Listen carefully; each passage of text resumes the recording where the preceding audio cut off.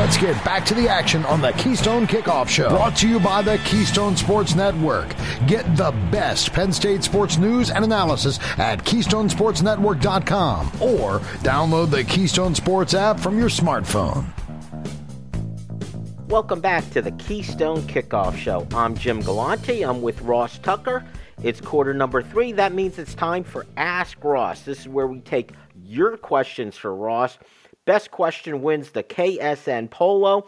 If you want to submit a question for Ross, just download our app, Keystone Sports. You'll see the Ask Ross button there.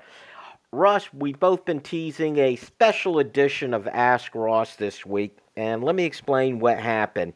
Last week we were doing questions, and sometimes I get caught in between. Do we have time enough for a last question? The last question I tried to sneak in, not only was it a question you don't want to sneak in, it was a question on a topic that you and I both want to discuss. So let's go back to that question. It came from Tony in Philadelphia, and it's going to be the one issue we're going to deal with. So I guess what? I think Tony's going to be our default winner when this is said and done. Don't let that stop you from sending in questions for next week, though. So, Ross, here we go. This is what Tony asked us last week. Being a traditionalist, almost nothing gets my blood boiling more than stories about school supporters allegedly offering $8 million to a high school quarterback to come play for their school. Because we know football is a true team sport, quarterbacks are only as good as their offensive line, receivers, and running backs. If you were NCAA commissioner, would you require all NIL money be equally divided among all players on the roster? Do you think this might end some of the potential problems that NIL will present? Before you respond, now this is Jim talking, not Tony. Just the nature of NIL, splitting it up equally is just not going to be realistic. That's not how it's going to happen. And by the way, that alleged $8 million for a quarterback, I believe that's what happened at Tennessee. So, Ross, let's hear your take on NIL. Yeah, so I want to address the first part of it because you didn't read last week the second part. Well, actually, let me take a step back. First of all, I love this segment. I love when you guys send questions. Please send them. It's on the app, right, Jim? Or how else can they send questions? You could also send it to us directly through email, info@ksnsports.net. Yeah, I love when you guys ask me questions, so please keep them coming. Secondly, last week when we did this, Jim, it's interesting because you just mentioned the traditionalist part of it. And I thought the question, so there's kind of two parts of this. I thought the question was more like a comment, which was, I don't really like NIL, all this money, it's getting my blood boiling, I'm a traditionalist. To which I would say, I am a traditionalist as well. I think everybody looks back on earlier times in their lives and with fondly, right? Like, I like, Jim, the 80s. You know, I liked when Penn State played Pitt and Notre Dame and West Virginia and won national championships every 4 years, too. Or at least was playing for them. So I am a traditionalist as well, Tony.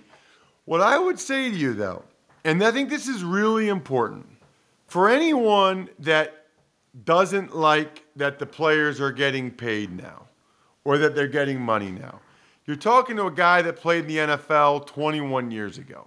I can assure you that a good amount of college football players have been getting paid forever, essentially. And definitely in the 70s, the 80s, the 90s. I mean, I've talked to them. Everybody knows the SMU stories. I've talked to guys that I played with. I mean, Mississippi State and Auburn. And I've heard lots of stories, okay? So what you have to understand, first of all, is that players are already getting paid. Secondly, and I feel really strongly about this, there's a lot of guys that never make the NFL. there's a lot of guys that have injuries in college and never go further, or they're great college players, but they're not good enough for the NFL. Previously, if you were someone that wanted to make your team have a better football team, right? You really cared about Penn State football. What would you do?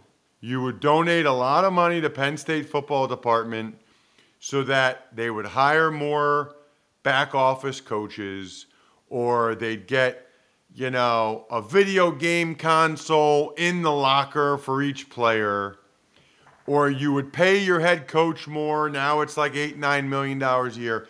In other words, for eternity, people that wanted a better football team have given money to help make that happen. It just used to go to facilities and coaches and things like that. To which I would submit, Jim, and I'd like your feedback, isn't it a more worthy cause to go to the players? Like, none of us really get to see the fancy locker room, and who cares? Why are they putting so much money, millions of dollars, into making the weight room even bigger, or the locker room even fancier, or the stadium? I mean, or these coaches, they really need to be making $10 million a year? Frankly, Jim, I like the fact that money is going to go to these players now. I like the fact that if you're a Penn State fan or any team, and you want to contribute, you want to help your program have a better team, I like the fact that you can give the money to the player. And quite frankly, not only just give the money to the player, but you can give the money to the player and promote your business. Promote what you want if you want to. You can have the player promote your business in Central PA or Scranton, Wilkes-Barre, wherever you are. I don't care. Philly, Reading. You can have them promote your business while also putting the money in the pockets or bank accounts, savings accounts of the young men you actually watch every Saturday. Honestly, Jim, I think it's awkward right now. It's new, combined with the transfer portal. It's a lot of change at one time. But Jim, ultimately, it's better. I mean, I feel strongly I'd rather have the young men putting their bodies on the line, getting the money, than hire 5 more coaches that none of us have ever heard of or know what they do, or, anything fancy for the locker room. Real quick, Ross, a couple thoughts on this. I've always used the analogy to free agency in professional sports. When that first came out, people went crazy. It'll be the ruination of the sport. Well, guess what? It came, dust settled. We have free agency. I think of Major League Baseball first. People thought it would be the ruination of baseball. It wasn't. Kind of the same thing here. But one of the questions that's coming up is, and I want to get your take on it, we had the incident where the Pitt wide receiver ended up going to USC. USC says, there was no tampering, but the kid went to the highest bidder. What do you feel about that? And Ryan Day recently came out, and he advocated at Ohio State that they need $13 million to keep their team intact, meaning he's got good players that other schools will try to take away from them, drawing them with money.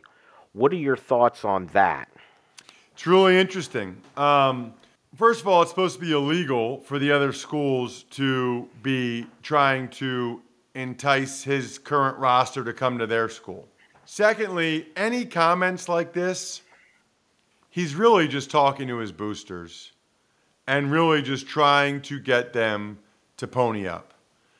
But one of the issues for college football is there's no salary cap. And I think he's realizing we need at least $13 million to keep these guys. Now, I don't know that I think that that's necessarily true. And I don't really believe that many collectives are going after Ohio State players. I don't think that they're actually going after C.J. Stroud right now and trying to get him to transfer. But I do think that there is some truth to this. There is some truth, Jim, to the very real fear that college coaches have, because I speak to them, that if you've got talented players on your roster that aren't getting NIL money, you are vulnerable. You are ripe for attack. And so I think that's why all of these programs, they're all scrambling to do whatever they can to, I think, first and foremost, take care of their guys. But ultimately, Ryan Day also kind of laid out what the dollar amount is for recruits, too. What's the difference, right? I mean, he can't say that's for recruits. He has to say it's for the guys already on Ohio State's roster. But it's really for, and by the way, none of this is how it's supposed to be. It was supposed to be money for their name, image, and likeness. He didn't even say their name. He just said a pass rusher's $1 million, a elite left tackle's $1 million, a quarterback's $2 million. Frankly, I'm surprised that a quarterback's only $2 million if a left tackle's $1 million. That's interesting to me.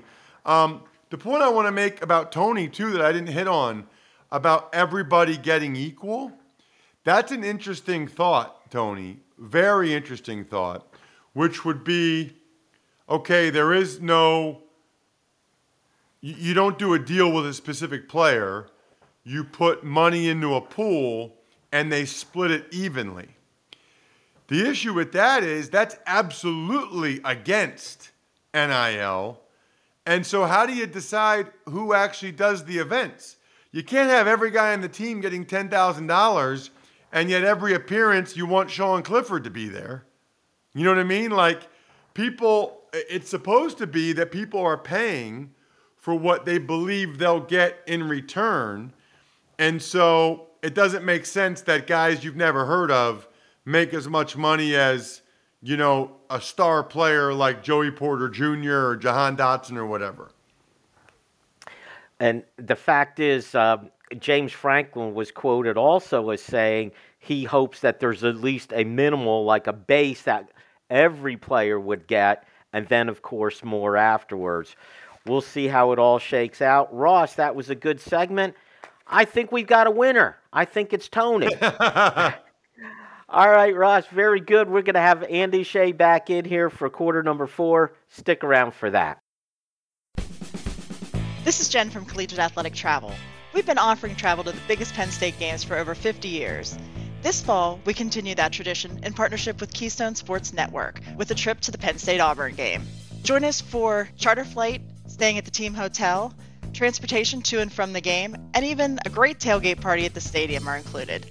For more information, go to athletictravel.com or call 1-800-788-4414. See you there. What defines the special spirit of Penn State? Why Penn State by author Greg Woodman looks to Happy Valley in the 1980s for answers. Featuring rare photos, original essays, and exclusive interviews with Coach Paterno, this beautiful 256-page full-color hardback edition explores the why behind We Are. It's chicken soup for the Nittany Lions soul and makes the perfect gift for any Penn Stater in your life, including you. Order today at whypennstate.com.